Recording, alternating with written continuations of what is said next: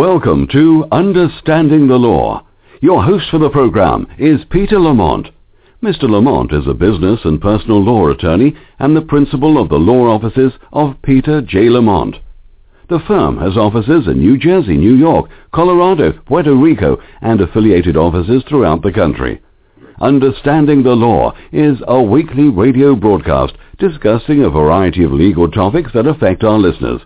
Please note that this broadcast does not constitute legal advice and does not create an attorney-client relationship with any of our listeners. As always, we welcome calls from our listeners.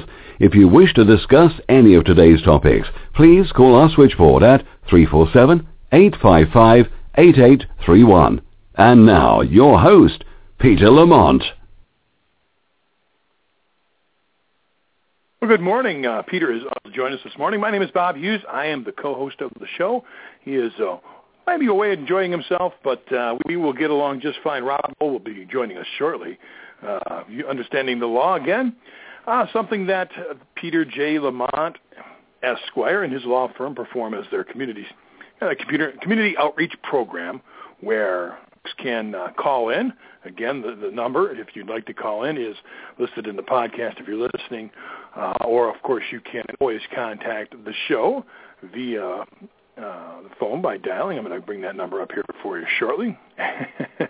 The number is 47855-8831. We'll jump right to the news and see what's going on here in the world of legal decisions. And again, we will be joined shortly by Robin Bull, who is I'm already here, Bob. Hey, there she is. Good morning. Good morning. How are you? I am okay. Welcome aboard. Did you just get on? I've been on for a minute or two. I was having some technical difficulties getting everything up and running. Understandable, yeah. It's not as easy as it always looks. You know, sitting over here, all I have to do is make a phone call. I don't have to push all the buttons you have to push. Right. How was your weekend? It was good. How was yours? Not bad. I've washed myself of all the work I did this weekend, not only physically but mentally, and I'm back in the studio today. Perfect. Oh, gosh. I'm not sure if I gave out the right information as far as if any listeners want to call in. Do you have that information handy, Robin?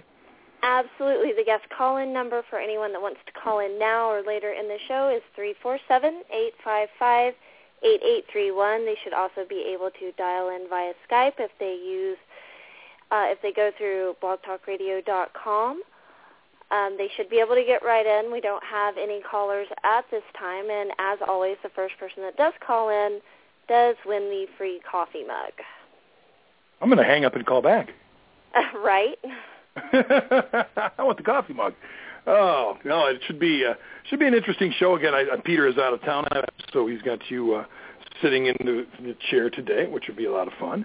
As far as the legal news, we went through it a little bit during the weekend and kind of recapped everything that went on last week.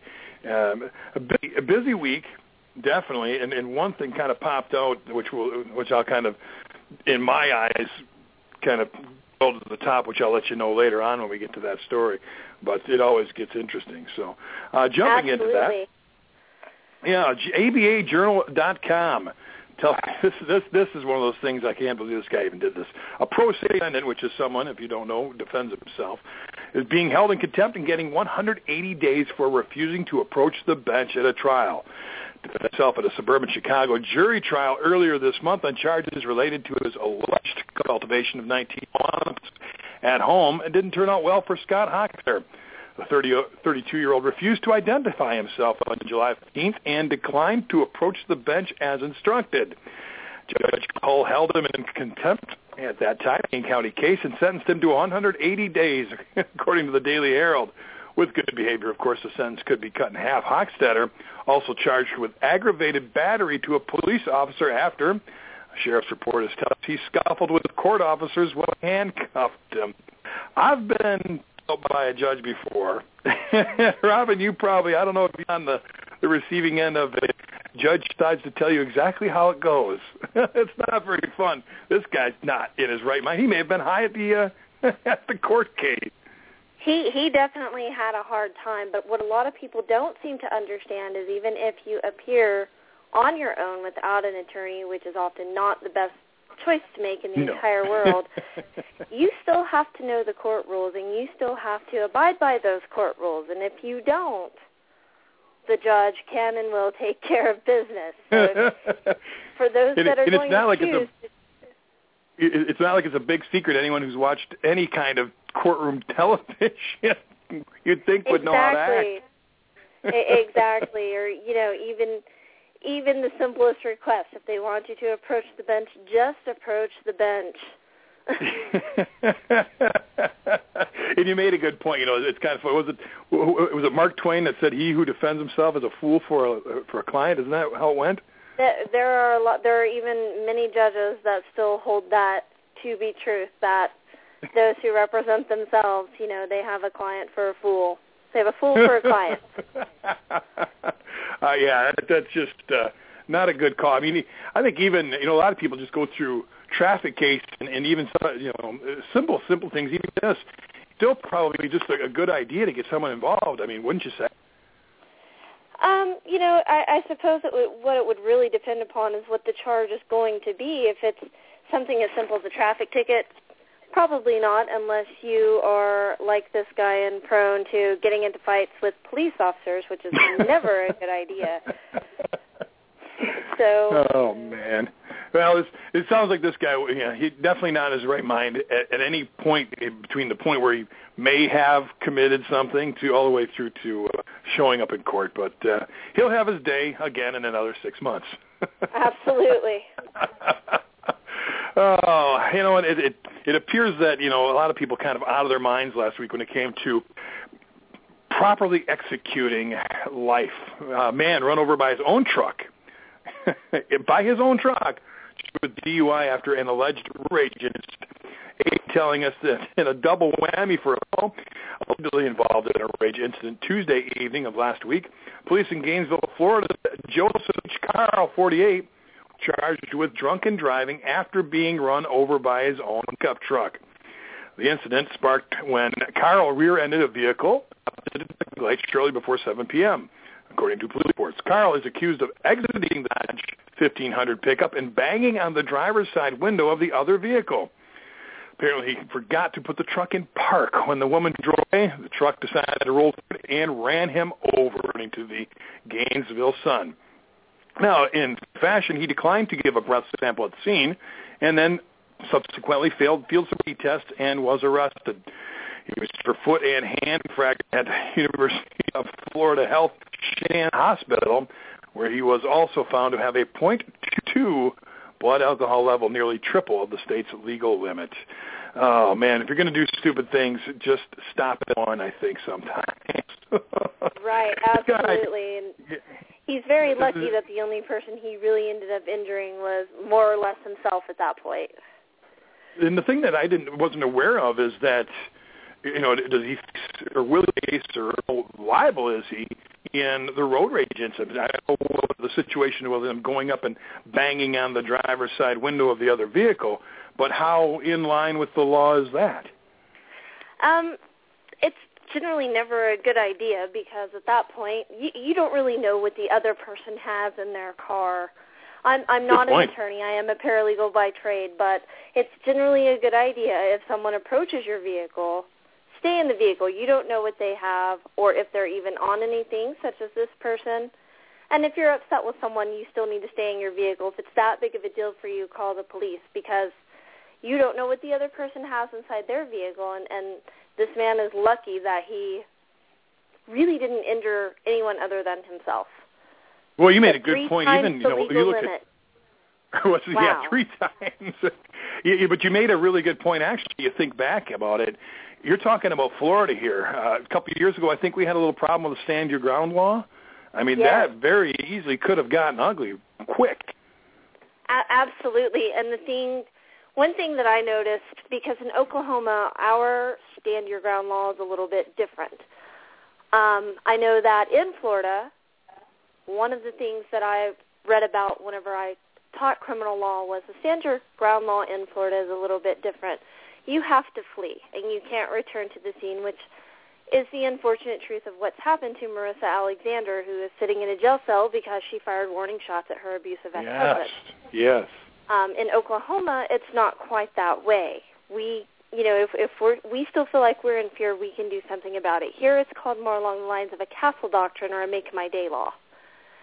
So you have to be really careful whenever you're going to approach someone, because you don't really know the fine lines of that law. It's like last week when we talked about a man last Thursday in Texas who was able to use the law to justify murdering a woman.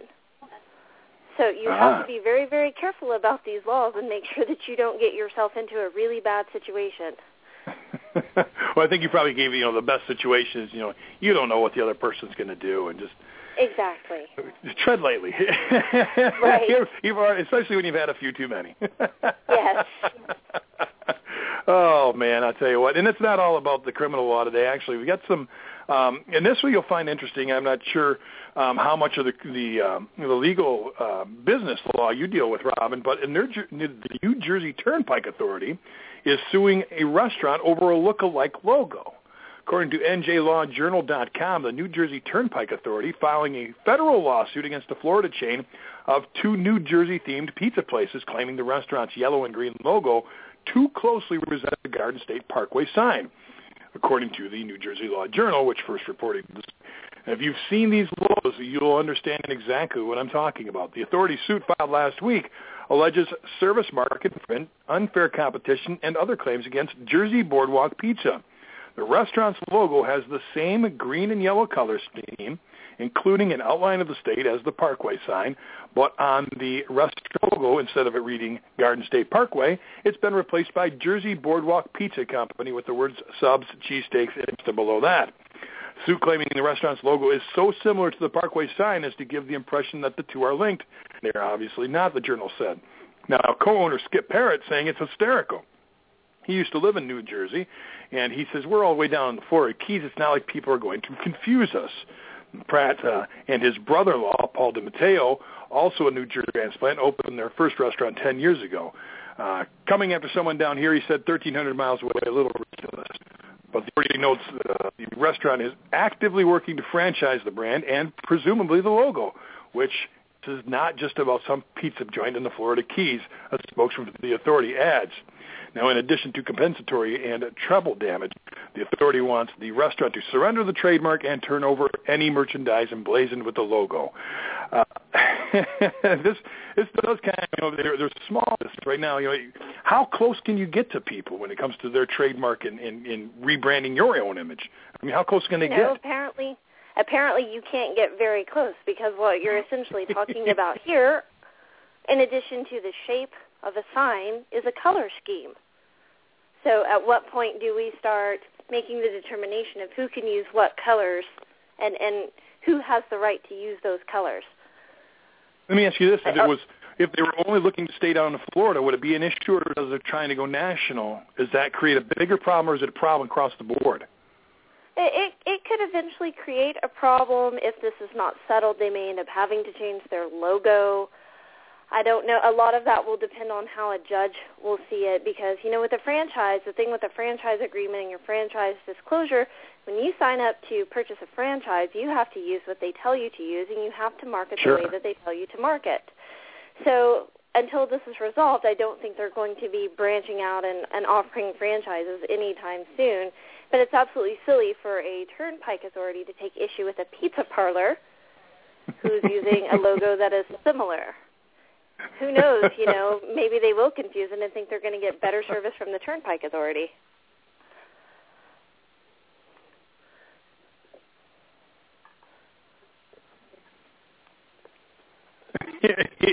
Yeah, the Turnpike gets faster, but by the way, here's your bill for tolls as well as your pizza. Yeah, they don't quite look the same. Like I say, anyway, can't already or have a trademark. So I guess if Robin is back on, we can ask her about that. And moving along, the ABAjournal.com.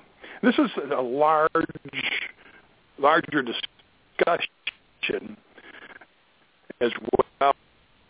It's just not only this story, and it's happened in a few states. Execution taking nearly 2 hours. Like the first hour. Execution of an Arizona inmate took nearly 2 hours on Wednesday, continuing even after his lawyers filed an emergency request to the procedure. Witness saying convicted double murderer Joseph Rudolph Wood, still trying to figure out why all killers end up with 3 names, snorted and gasped for Harvey Oswald. Snorted and gasped for breath during the lengthy execution. The state corrections department disputed that characterization, saying in a statement that Wood snored deeply but did not grimace or move. For more than an hour after the execution began, the federal public defender dispatched 2 lawyers an emergency motion seeking halt. She said has been speaking for more different. She said she ordered and died in a lawful manner and did not suffer. Arizona uses the sedative, I guess it's called midazolam, and the painkiller hydromorphone, which is a form of morphine in the execution. Morphine kind of taking care of the pain. Wood had claimed a First Amendment right to information about the sources of the drugs and their manufacturers to his execution, the credentials of the executioners who would use them, and the development of the state's drug protocol. In that word, even saying, you know what, just shoot the guy, when they ruled on his First Amendment right to know all the sources of the drugs. So, I mean, this is a big thing going on, Rob. I mean, was it Oklahoma that had the problem earlier this year? We did. We did have a problem with that, and there's still a lot of discussion and debate going on. We had a man who he essentially raped and beat a young girl. She literally had just graduated high school not too long beforehand. He raped her, he beat her, and he buried her alive, and she begged for mercy. And no one seems to want to remember those key facts. All they want to do is refer to it as a botched execution, but is it really botched when it gets the job done? You're dealing with people who at some point were declared to have committed this crime by a judge. They have exhausted their appeals. Should they be shown the same amount of mercy or any mercy at all when they chose not to show any to their victims? California had a federal judge recently put a ban on the death penalty, stating that it was cruel and unusual, but it wasn't for the actual mode of execution. It ended up being for the wait that they have between the time they are sentenced and the time that they die. Well, by all means, let's speed that up. I'm all for it. Absolutely. I really like what one of the judges had to say in this particular case was, we could pretty much do away with these botched executions if you just want to bring back the firing squad. Did one of the judges also mention a guillotine? Yes, it was the same judge. He basically said that he didn't think that our society would accept or approve of that because of the method, but it would still be a foolproof way to take care of business. Yeah, he's that judge there. He's a problem solver. I like that guy. Right. But that's when you talked about the cruel and unusual punishment and whether or not I think there's 2 sides of the argument, and one is that any type of execution is going to be cruel and unusual punishment, and the other side is, hey, you know what? Like what you had said, look what this person did. Is there anything too cruel? Absolutely, and that's really a big thing that people seem to forget, and a lot of people think, well, an eye for an eye, that you're really not supposed to do that. It doesn't solve anything, but for a lot of families that are left behind, it does make them feel like justice has been served, and until you're really in that situation, it's really a tough area. It's kind of great for the rest of us when we haven't been there. That's a great point, yeah. Until you've walked in those shoes, yeah, good point. The question, I guess, do you think, or is as we get into more and more states having problems with the drugs, is there going to be a larger push for an all-out federal ban on executions via drugs? There very well could be, because when you think about these drugs and the fact that they're coming from different manufacturers, and what is the goal of manufacturing? It's to produce large quantities of things faster and cheaper. Sure. And so at some point we really do have to worry about what is being missed that these things are happening, because then it leads us to think about other things where steps could be being missed when it comes to the production of other drugs that are going to come out to the rest of us and possibly cause problems. Yeah, the old better, faster, cheaper, not always the best case. You're starting to speak about trying to keep people healthy or apparently put them down. Right. The sports, no stranger to the news last week when it came to illegal headlines. Arena Football League, a little bit smaller than the NFL, saying a team's ex-owner has played a nasty trick. Chicago, HouseNews.com, is that a disgruntled former owner of the Orlando Predators. I'm not used to saying that. It's the Detroit Lions. It doesn't roll off the tongue. An Arena Football team redirected the team's website to the Florida Sexual Offenders and Predators website, and his team was kicked out of the league, the Football League claims in court.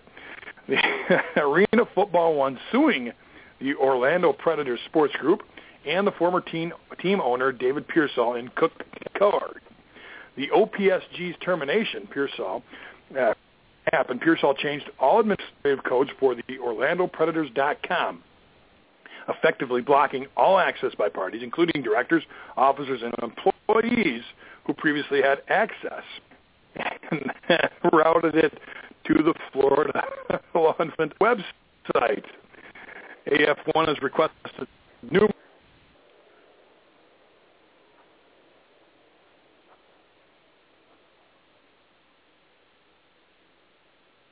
forfeit all administrative codes relating to the Orlando Predators, and of course failing to comply with such requests.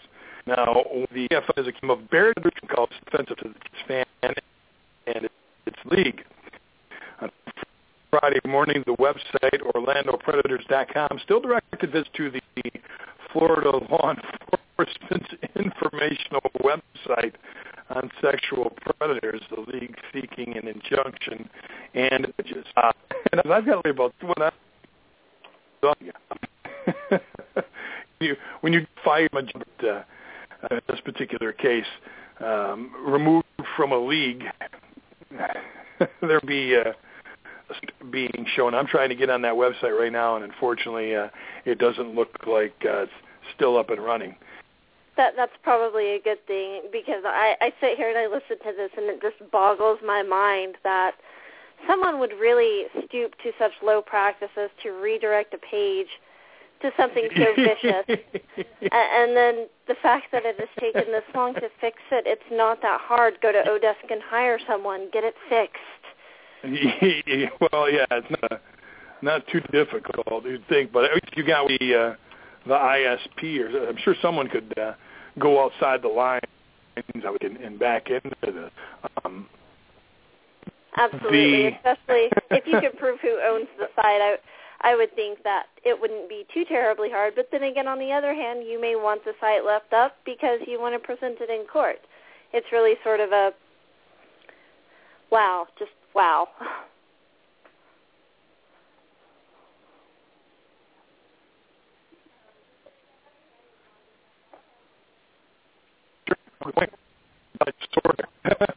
Yeah, I can't even find their website online, so I'm not even sure where it's. Now, have you ever been fired from a job? No. In the sense, you don't have, which is get on there. I have been, and it was a situation, neither here nor there. It was over the phone. I was running a warehouse network, and my boss called me, and we talked about it. He says, yeah, I got to come over and fire you. I said, I won't be here when you come. And so on my way out the door, I kind of formatted the hard drive on my computer. Only kind of. As malicious as that was, only kind of, yeah. Are you sure to do that? You know, it asks you the question, are you sure you want to? Yeah, I think I do. Long step. It wasn't quite as malicious as there were paper records, so they could have found anything they wanted to. They just had to leaf through files to do it. But obviously, this guy not happy with being removed from the league. From a standpoint, does he have his thing to courts and knock it off, or is there really something bigger come out of this? That's really something that that a judge will eventually be the person to decide that, because you're essentially you're taking a team and a website and you're redirecting it to something that shows some people that really are seen as the least among us. You know, we really take people who are on those websites, and those are the people that you really don't want anything to do with. So the fact that you're taking a professional team, even if it's not one that is an NFL team, and you're basically trying to give them that image, it's probably not a good idea for you to do in front of a judge. He may be joining our friend doing the 180 days in a jail cell if he's not careful. Well, you know what, and it's you know, you get into that and you know, and what their contractual obligations are. And the next story I have has to deal with contracting and making sure you're covered to leave something, I think. A model is suing a rock and roll photographer for basically breach of contract. Courthouse News reporting that model Natalie White claims that photographer Peter Beard breached an agreement to give her giant Polaroid shots of several supermodels.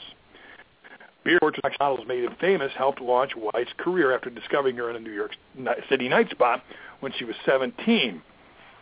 In a July 20 lawsuit in New York County Supreme Court, she's describing herself as Beard's longtime friend and collaborator. Well, apparently not anymore. Claims that 70 asked her to fund a giant photo collage because he desperately needed the money. So she gave him all his money. She invested her life savings into 2 photo shoots of supermodels Pam Anderson, Helena Christian, and others, according to the lawsuit. Mr.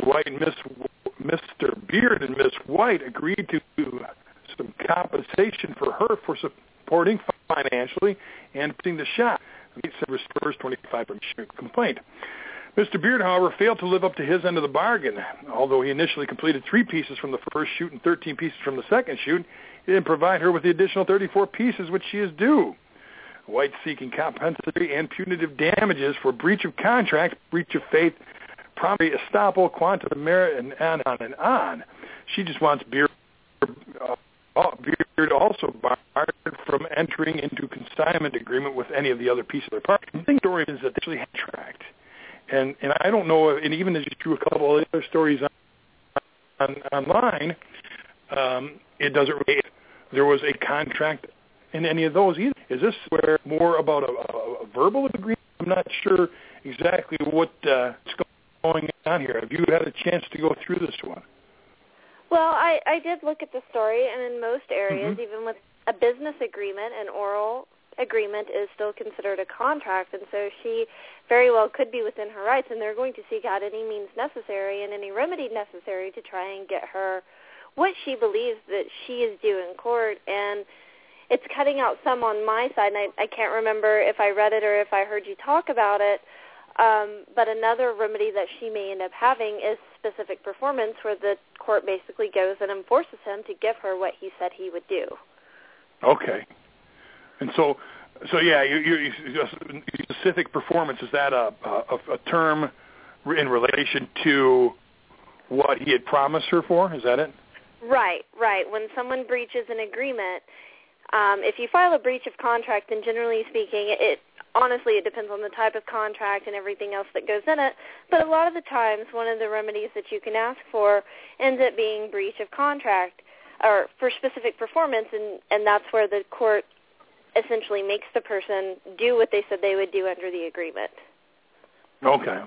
And so that's kind of where it sits right now, is this guy's probably going to have to produce what he promised her, and he's not going to be able to go anywhere else and get it done. So all depends on whether or not the court is going to find that it's an actual agreement. Absolutely, and I'm willing to bet that the court will say that they did, because there is a long-standing history of them having previous agreements and of her funding different projects and working with him, and even as the story said, she did collaborate with him in the past. And so, and for anyone that's this general situation instead of this specific one, from a general situation, basically, if you're, like you had said, a verbal agreement can be binding? Absolutely.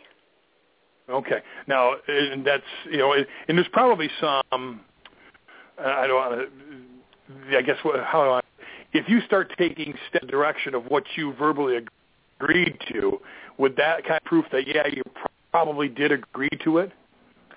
I think so, but at the end of the day, it would be up to the judge. But if you start, doing things, and you see it on these court shows like we talked about earlier, when you see things on court shows, you see that all the time, and the judges say, okay, well, you're telling me that you're saying that you didn't promise to pay this person back $500, then why have you given them $50 a week for the past 2 months? Gotcha. And so they have no answer, and so basically it leads the court to believe that, yeah, he probably did, and he was making the effort. He decided to stop. Right. Okay. So it's I see what you're saying. Okay, so it's not necessarily only about what was agreed to. It's also the actions you take after the supposed agreement. Yes. Okay. I think that will so play a big part in this case, or the actions that he has taken towards fulfilling an agreement. Okay, yeah, because he did take 3 pieces. He was initially completed 3 pieces from a first shoot and 13 from a second shoot, so he's obviously been in that direction. So we'll find out what happens with that. So, you think that some things are common sense and some things aren't, and some those two collapse. Hampshire driver breaking for some ducklings, but gets a $100 ticket because of it. On findlaw.com tells us a story about Haley. I'm going to go with Bibeau, B-I-B-E-A-U, 33 of Newfields, New Hampshire. She's driving New Hampshire's Route 101 when she saw a mother duck and a group of ducklings trying to cross the road. Bibeau slammed on her brakes and pulled to the side into the median of the roadway. The mother and some of the ducklings, unfortunately, were hit by another car, reporting Manchester's WMUR-TV. When Bibeau noticed that several of the ducklings were still alive, she got out of her car to try to do the right thing, or at least you'd think so. Bibeau got out of her car and was able to rescue 2 remaining survivors. She did so, an ambulance on its way to a different incident stopped to see if she needed help. Talk about possibly. Well, she explained the situation to the ambulance driver. A New Hampshire state trooper also decided to stop, but he wasn't there to help. Instead, he issued Bibeau a $100 citation for stopping her car in the median. Under New Hampshire law, stopping, standing, or parked a vehicle between roadways of a divided highway is prohibited, with the exception of emergency vehicles or when necessary to avoid conflict with other traffic, which I think she would kind of done. As New Hampshire State Police Lieutenant Armanigan told WUR, the law is designed to keep medians free for emergency situations, and stopping for an injured duck or ducklings is not what we decided would be considered to be an emergency. Bibeau says she plans to fight the ticket in court, but she also told WMUR that she'd do the same thing all over again, even if she has to pay the fine. At that point, I'd say just pay the fine and don't fight it. But, you read what the law reads. It's to avoid conflict with other traffic. Isn't that what she's doing? Not necessarily. She wasn't stopping and pulling off into the median to stop from hitting another vehicle. She was pulling over so that she, too, would not hit those ducks. I think it's great what she did. I probably would have done the same thing. But in the same regard, we do have laws, I have a feeling that's one of those laws that a lot of people really don't know about. And even though she broke the law, I think the officer was a little bit out of line giving a $100 ticket. She wasn't necessarily, to my knowledge, blocking anything or really causing a problem other than trying to get the ducks across. Sure, yeah. Well, and that's here in Michigan on East Nevada, they have a sign that says emergency vehicles only on the sign, so it's kind of posted. But like you had said, here I don't think this guy or the officer didn't have to give a ticket. He very well easily could have said, "Hey, what you're doing is not legal." Right. And the other thing to think about too would be from an insurance perspective. If in Oklahoma we have a lot of deers that jump out into the roadway, and I know it's like that all over the nation. If you swerve to avoid an animal and you hit, say, a telephone pole, all of a sudden you're in an at-fault accident. Whereas if you were to just hit that animal, as sad as that would be, then it falls under a different part of your insurance coverage as a no-fault collision. Michigan may be like that as well. I think that's I've always standard on most insurance policies. Deer. Okay. Yeah, under comprehensive and all that stuff. What do you think the judge is going to do? She says she's going to fight this ticket. What's the judge going to do here? Is he going to see things logically? one never really knows.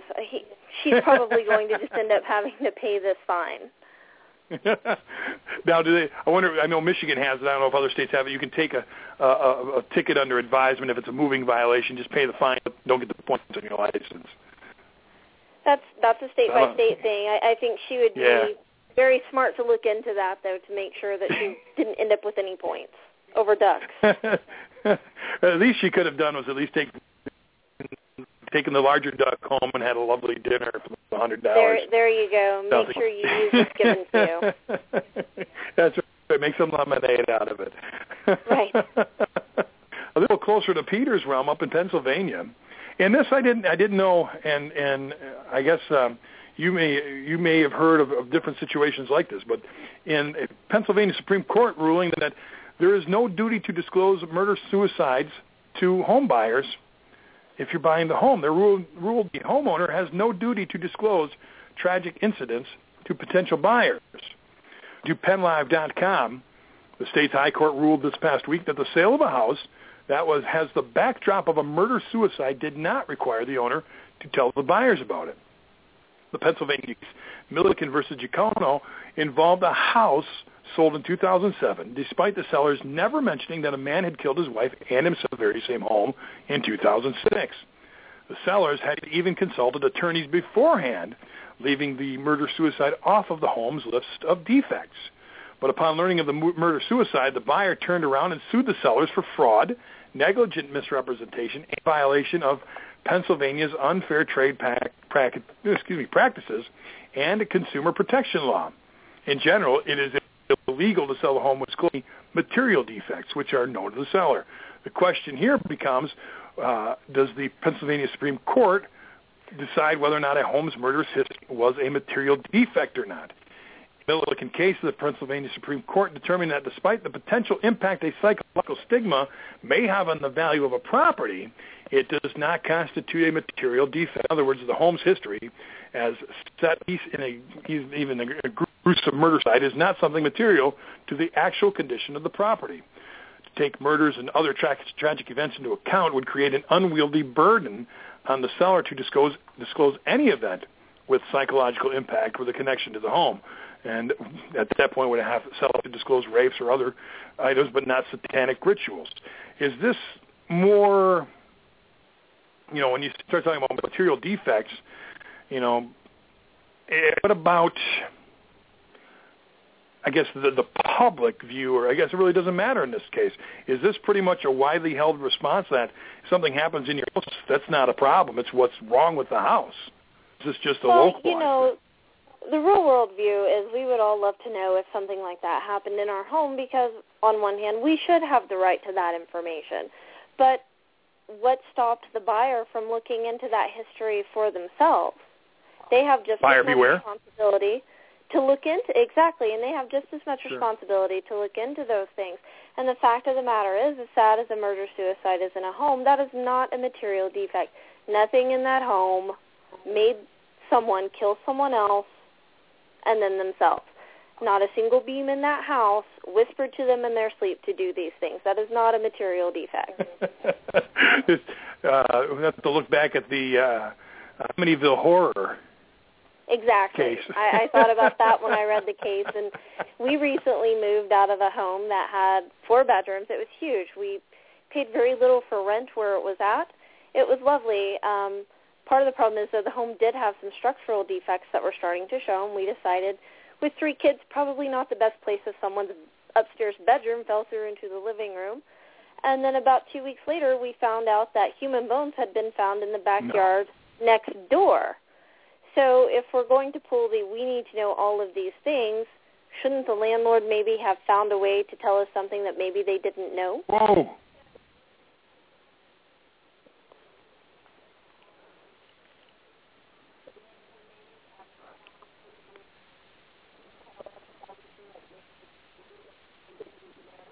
Yeah. Well, the thing that is that it was Gacy. I think it was John Wayne Gacy had buried bodies in the basement of his home or in the crawl space. That might be considered a material defect, yeah? And, well, it depends on how long they've been under there. Has it caused any damage? And the fact of the matter is there are people out there that would love to buy those homes. Oh, gosh, yes, there are. Absolutely. So it's, like I said, on one hand, these are things that we all should know just because it's really the right thing to do. But on the other hand, we have just as much responsibility if we're looking to purchase a property, looking into the history of that property. And the Internet is a wonderful thing. It's not like you can't look around and find out. And then you go back to the Orlando Predators situation. I know that's one thing. When I bought my last home, I went on to Michigan's, it's called MIPSOR, it's the state sex offender registry, to who in the area of the house I was buying, decided that they liked the little kids. And be aware of it. I still go on it on a regular basis to see if someone's in the area. Like you say, the Internet is going to provide you a lot of information. You just have to be motivated enough to find out. Absolutely. So, yeah, buyer beware probably is the biggest Absolutely. the biggest predicate on that one. Ducks all over the news this week.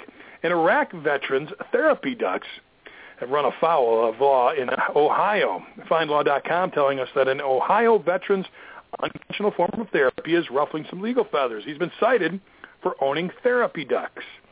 Iraq veteran Darren Welker of West Lafayette is facing a misdemeanor for owning 14 ducks, despite the fact that he claims they're therapeutic for his PTSD and back injury. Not sure how the back injury plays in the case there.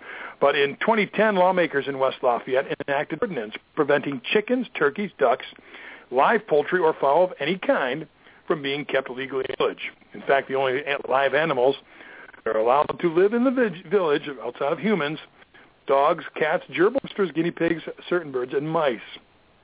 According to the law, violating this ordinance is a minor misdemeanor, and each day the animals are kept in violation is a separate offense. If you got on for a week, you've got 7 different offenses. Welker has reported to Coshocton Municipal Court after hearing of this for a hearing on his 14 illegal therapy ducks.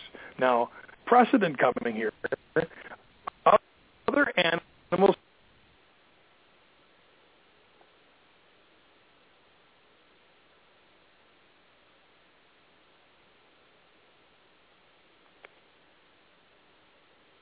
The Star reporting that Coshocton City Council had approved legal change owing one potted parcel. For the doctor's notice, does not be with having his ducks around, wouldn't you say? I think a lot of what this is going to hinge on is when these ducks were brought into play. You can't necessarily decide that something is illegal for someone who has them before the law was enacted. I can't necessarily decide I want to make a law against red cars and retroact it to everyone that bought a red car before we made it illegal. So I think that's really going to end up being important. And the other thing is, if these ducks are helping him, and you brought up the back injury, a lot of that is probably due to the fact that being out there with the ducks relaxes him. And we all know that when you relax, your muscles aren't nearly as tense. So it very well could be. It very well could be said that these ducks are helpful to him. And, do we really want to take that away from someone who went and fought for our country? I think that's a little far-fetched to want to take away a bunch of ducks. You're not talking about roosters that are crowing at 4:30 in the morning. You're talking about ducks. Sure. Now, with the in reference to the pot-bellied pig, and let's say they allow the duck in, is the door open now to anything, or do you think that if they're going to have to do anything, they've got to prove I don't say a use, but a legit reason outside of just, I want to have... I think eventually that what it will boil down to is that they're able to prove that they need this animal for therapeutic reasons. There are animals that are available. You can obviously get a service dog or a service pet if you're blind or if you have a physical disability, and some are trained for other illnesses and sicknesses as well. And then there are also animals that are trained to be what's generally known in society as an emotional support animal. They're relatively controversial. People that have service dogs get a little offended and upset when people choose to have an animal declared as an emotional support pet. So I I think, though, that maybe what ends up coming down in this case is that you're going to have to show that there is a need, including if it were a potbelly pig. You know, different people are attracted to different sorts of animals. My middle son has a pet rat. So it really just, it's going to end up depending on how they decide to interpret this. But I think at the end of the day, what will end up happening is they'll look and make the determination of what's really needed in the situation. Because I think we would all be able to say that we would much rather that people turn to animals and things of that nature than always have to depend on other means to relieve their stress. Which could be drugs or alcohol. Right. Sure. Now, I just hope your middle child decides to go into the psychological sciences versus the biological sciences with his rat. Absolutely. Absolutely. This kid here, I'm going to talk about Philip Chisholm for a second. And we'll tell you who he is in a second. But he's charged with, first of all, with killing his teacher. Now he's facing another separate attempted murder charge. CNN telling us that Philip Chisholm, he's a 15-year-old Massachusetts boy accused of raping and killing his math teacher in a high school bathroom. He was arraigned this past Wednesday on attempted murder charges stemming from a separate attack on a female youth services clinician. Prosecutors laid out the narrative of what they said was the defendant intended to murder a female employee last month at the Dorchester Department of Youth Services facility. He's held pending trial. The judge set a separate bond of $1 million and ordered him not to have contact with witnesses, including the victim. Now, according to Assistant District Attorney Mark Zanini, on June 2nd, Chisholm in the facility room, a staff member seated stationed behind a half wall and was able to look down into the room to supervise him.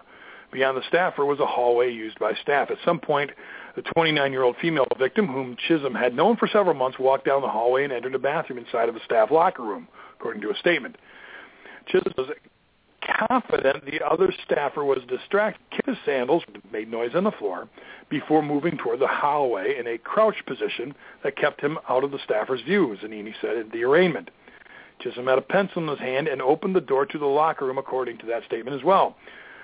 When the female clinician came out of the bathroom, Chisholm started for a foot away and placed his hands around her neck and began to choke her. Now, this is all something he has done while in incarceration.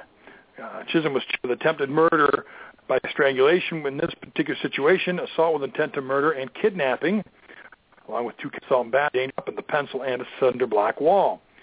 Now, this kid, I don't know if he's ever going to move on. What's the remedy here on this kid? You know, we don't really know. I think what's going to end up happening in this case, because if I remember correctly too, when I read this story, I believe that he was declared to be someone that could stand for an adult trial. I may be wrong in that case, but I believe I read that over the weekend.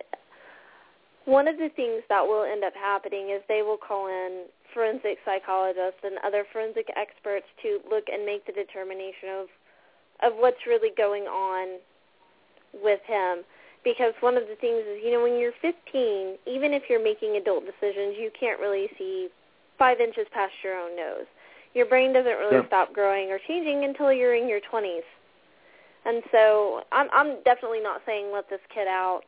But if you have someone that has this violent propensity, why was he able to be up and moving around where he posed such a danger to this other woman that is now dead because of him?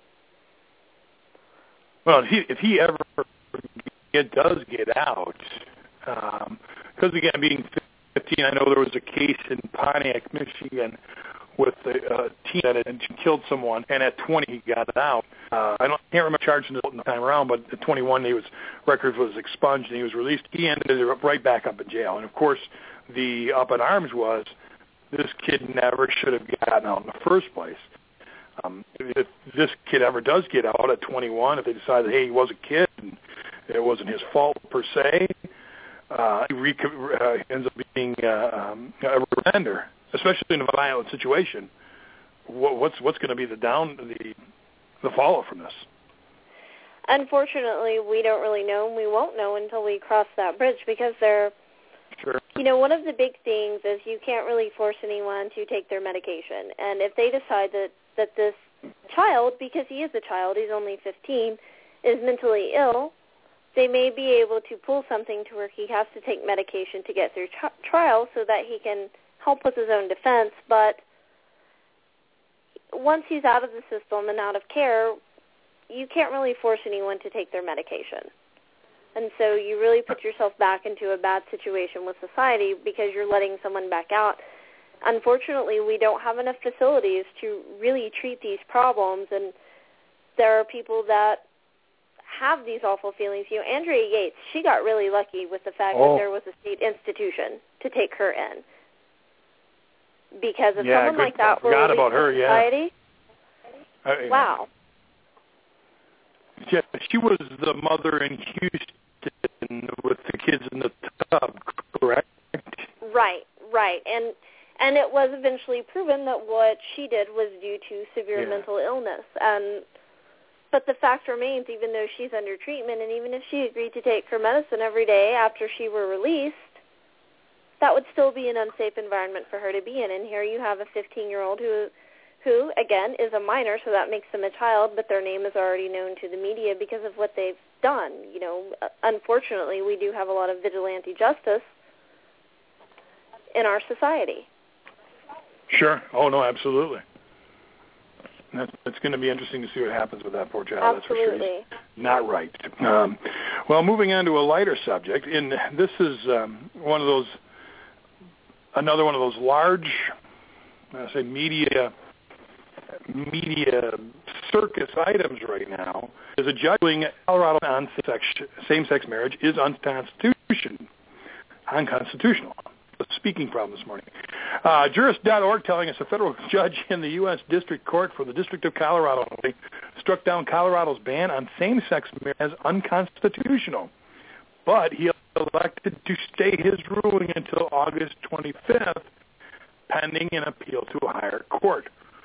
Wednesday's ruling in favor of 6 same-sex couples who brought it to the 2006 marriage and finds between a man and a woman. An appeal is already filed with the U.S. Court of Appeals in the 10th Circuit, where a pair of rulings upheld the right to marry for same-sex couples in Utah and Oklahoma in the previous month. The Office of the Colorado Attorney General, John Suthers, filed an appeal 1 hour after Wednesday's ruling was finalized, and he continues to defend his position against the issuance of same-sex marriage license. The Supreme Court found Section 3 of DOMA, the Defense of Marriage Act, last year. Many federal courts have declared state same-sex marriage bans unconstitutional. Is this, I don't want to say an exercise in futility, but at what point does, in agreement or not agreement with what it is, the federal court, the Supreme Court, ruling that state same-sex marriage bans are unconstitutional, how is any state going to successfully ban a same-sex marriage? At the end of the day, they're not necessarily going to be able to continue to defend the ban, because I know that recently I read one state, they're basically continuing to say, and I want to say it was Utah, but I could be wrong, I don't have it pulled up in front of me, was that same-sex couples cannot have babies. Well, that may be true at least to a point. You know, 2 men together can't have a biological child. 2 women together can't necessarily have a biological child. But you have millions of people who are straight that also can't have children. Are we going to start banning marriage for them as well? The answer is no. Because at the end of the day, adoption still exists. Fostering still exists. And those are children that could use 2-parent homes. And it really doesn't matter the sex of the parent. That's not what is going to make a difference in the lives of these children. And you have residents of each individual state who are essentially being denied something based on their private bedroom activity. I can't necessarily go out and ban people who are mean from doing something that I enjoy doing. They still have the same rights to society that I have. And so we have to be really careful, because when we're talking about marriage and things of that nature, many people see it as a religious covenant. And to some degree it is for a lot of people, but on the other hand, it's not the church where you get your marriage license from, it's the state. This is a legal binding contract entered in between two people where it is filed with the state. This is not something that really should be subject to someone's religious preference. That's a good point. Yeah, no. Here's a side note to this. Something I noticed that even here in Michigan, something happened, and I see the Colorado AG doing this thing is, you have a state and you have a populace that supports an issue. And in this particular instance, it's a ban on gay marriages. The court goes through and finds it unconstitutional. The AG then files an appeal. I think a lot of people give the AG, and sometimes it may be earned, a hard time based on, you're trying to defend this law. Well, it's not their call to choose whether or not they want to defend the law. They have to defend the law, unlike other offices at higher right now in the country where chief executive isn't enforcing the laws. Is this a situation where, an AG is just doing their job saying, hey, the will of the people says I have to do this now because this is the process? Generally do you think that's speaking, happening? Maybe to a point, but you're talking about elected officials, and they're going to make the argument of whichever way is going to get them the most votes.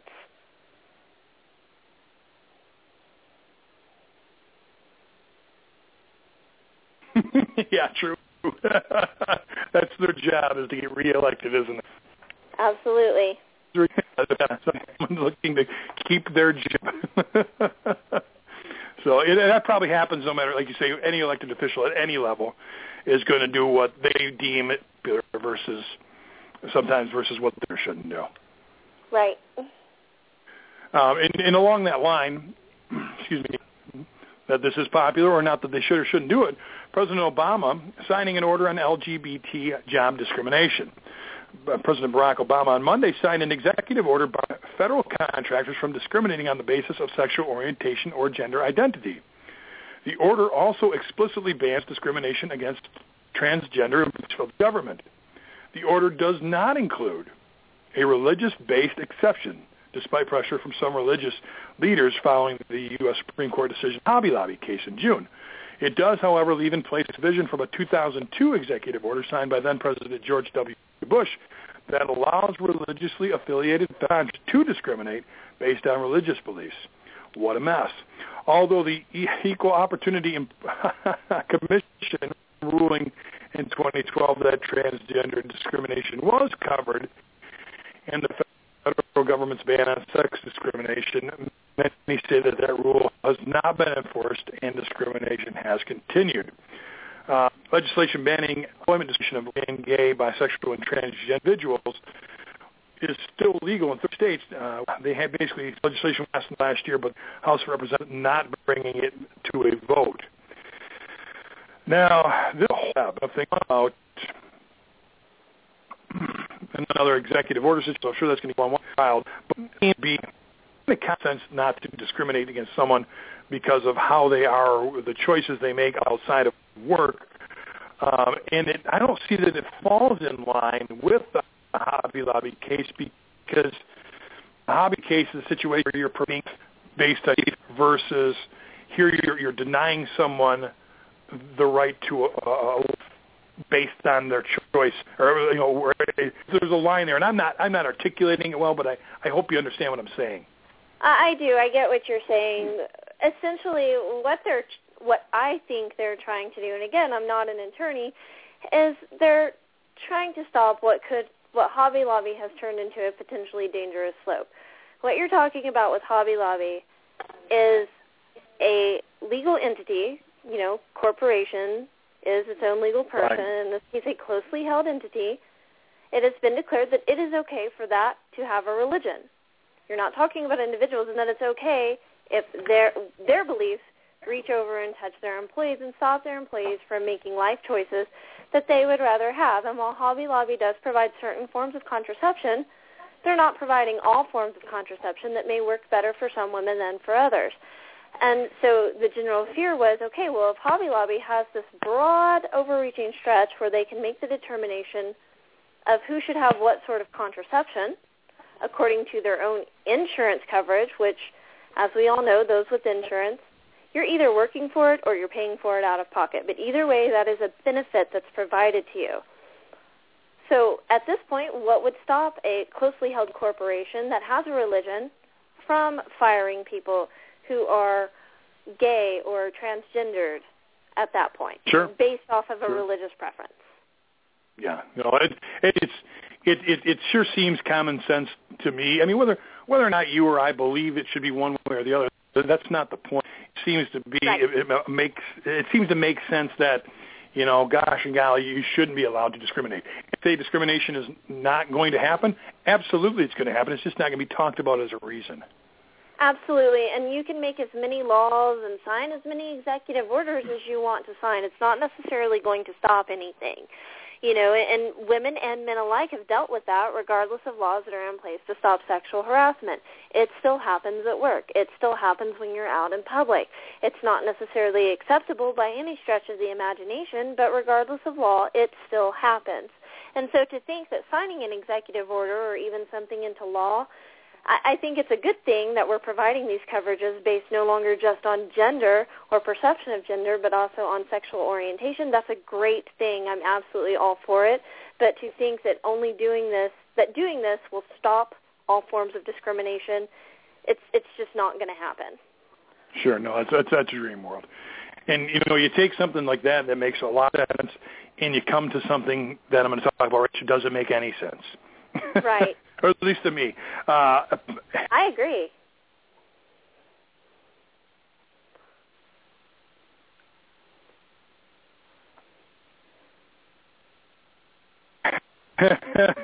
We're saying that the FDA is not required to hold on antibodies. Circular document telling us that circuit portables did not hold the touch-lanes animal disappointment and a setback for public health. As far as Kevin Nachman is a food production and public health researcher at the Johns Hopkins Center for a Livable Future and a faculty member at the Bloomberg School of Public Health. According to Mr. Nachman, penicillin and tetracyclines are necessary and commonly prescribed antibiotics used to treat a variety of infections in people. Now, he directs the center's food production and public health program. He says if they lose their effectiveness, many infections that used to be easily treatable will become far more dangerous and costly to treat. That makes sense. Experts say that there is overwhelming scientific evidence linking the continued use of antibiotics in food animals to rising antibiotic resistance in humans. If the FDA were required to hold drug manufacturers would have to prove that giving antibiotics to food animals for non-medicinal purposes is safe. Now, studies show that the practice of feeding antibiotics to animals for purposes other than treating or controlling disease unnecessarily contributes to the development of bacteria that are resistant to drugs such as penicillin and tetracyclines used for treating common infections in humans. Again, this is a situation that looks like that basically where you have to, the drug companies are going to be held, their feet are going to be held to the fire.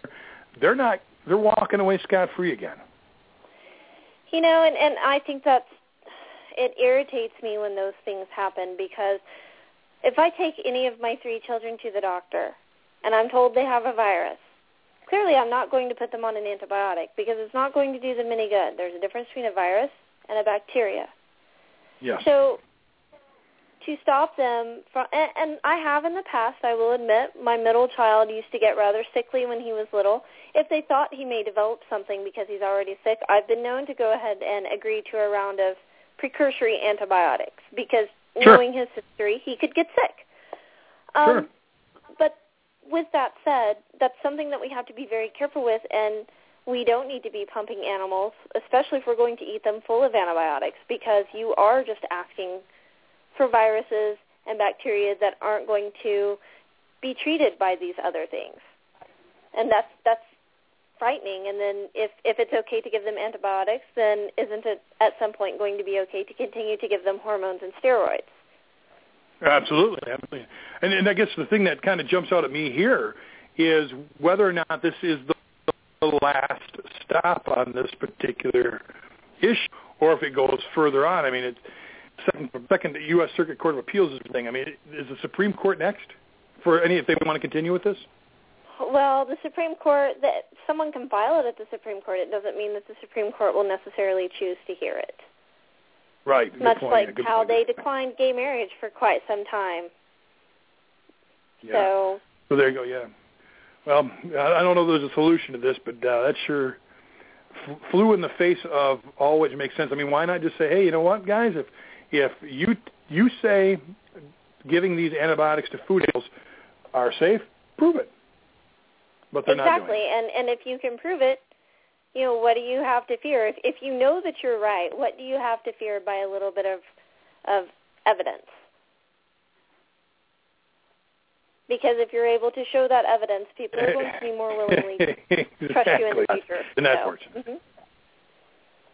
I believe so. It opens up a whole different conversation about pretty soon the Alex Jones of the world jumping in on this, but I have no cause to argue with them. And now the right wants me. It's not there's some were awarded and pages. New York LawJournal.com, telling us about a Manhattan judge that has awarded more than $60,000 to two food cart workers, feeling that they were owed unpaid overtime and illegally forced to pay tickets that should have gone to the cart owners. Court Judge Andrea Maisley found in a July 11th order that Mohammed Tajal Islam and Saeed Siraji had proven their claims under New York's labor law, just claims under the Federal Labor Standards Act. Now, these two guys both worked in various food trucks in New York City, controlled by Mohammed Anwar Hossain and his wife, Salma Hossain, and his mother, Musammed Khatun. Now, the two guys who had organized filed separate lawsuits they were not open and they made ticket violations that weren't their fault. Cases were put together in trial. Now, both work employees are entitled to overtime pay that they never received. Now, Mr. Hossain's defense was ignorance. The court saying that Mr. Hossain's ignorance on basic labor laws will not shield him from penalties associated with complying with the law. I think I once had a judge tell me ignorance is no excuse for disobeying the laws to use. So, that's right. I mean, is this pay the ticket? Is this a situation where you start vying for between what is a contract employee and who is an actual employee and the different labor practices between those two classifications? In some instances, it really can be a fine line. For most people that I work with, I am primarily a contract employee, even if I am paid on an hourly basis. I do my own taxes. I take care of all of these things. I primarily work from home. There was a case not long ago I talked about to one of the classes. I taught employment law for paralegals about a year ago, and we discussed a case where some strippers sued a strip club, and they were awarded things like back pay and overtime and all of these.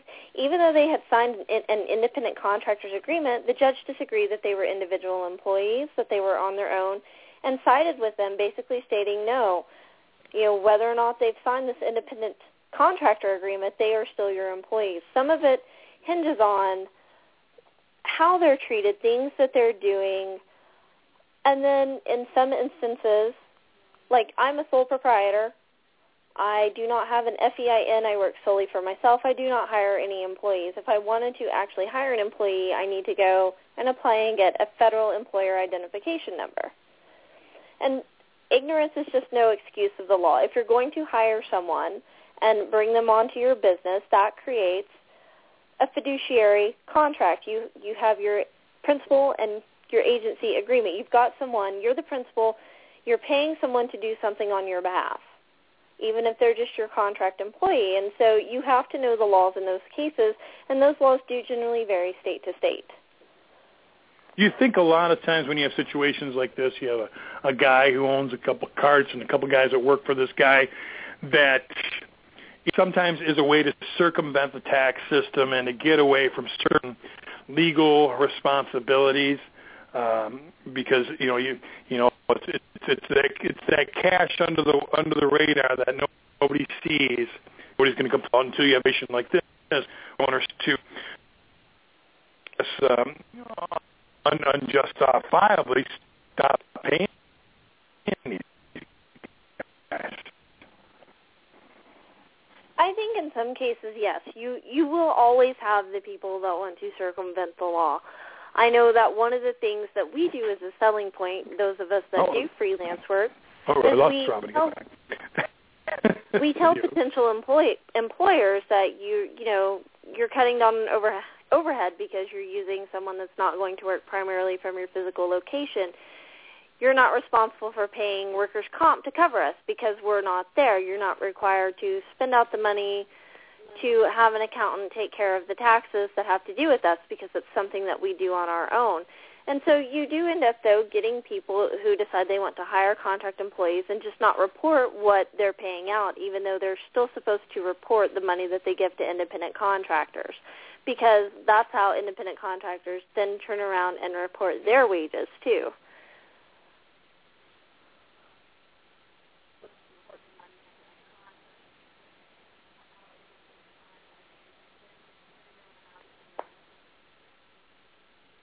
Okay. Yeah, so and that's going to continue to happen. Look at this thing. You're going to they're not updating. Forget. That's okay. But yeah, if you're not getting things right, make sure you Absolutely. If you're going to run a business, you need to know the law. In your stable that are going to do things right as well. Yeah. Absolutely. Yeah, absolutely.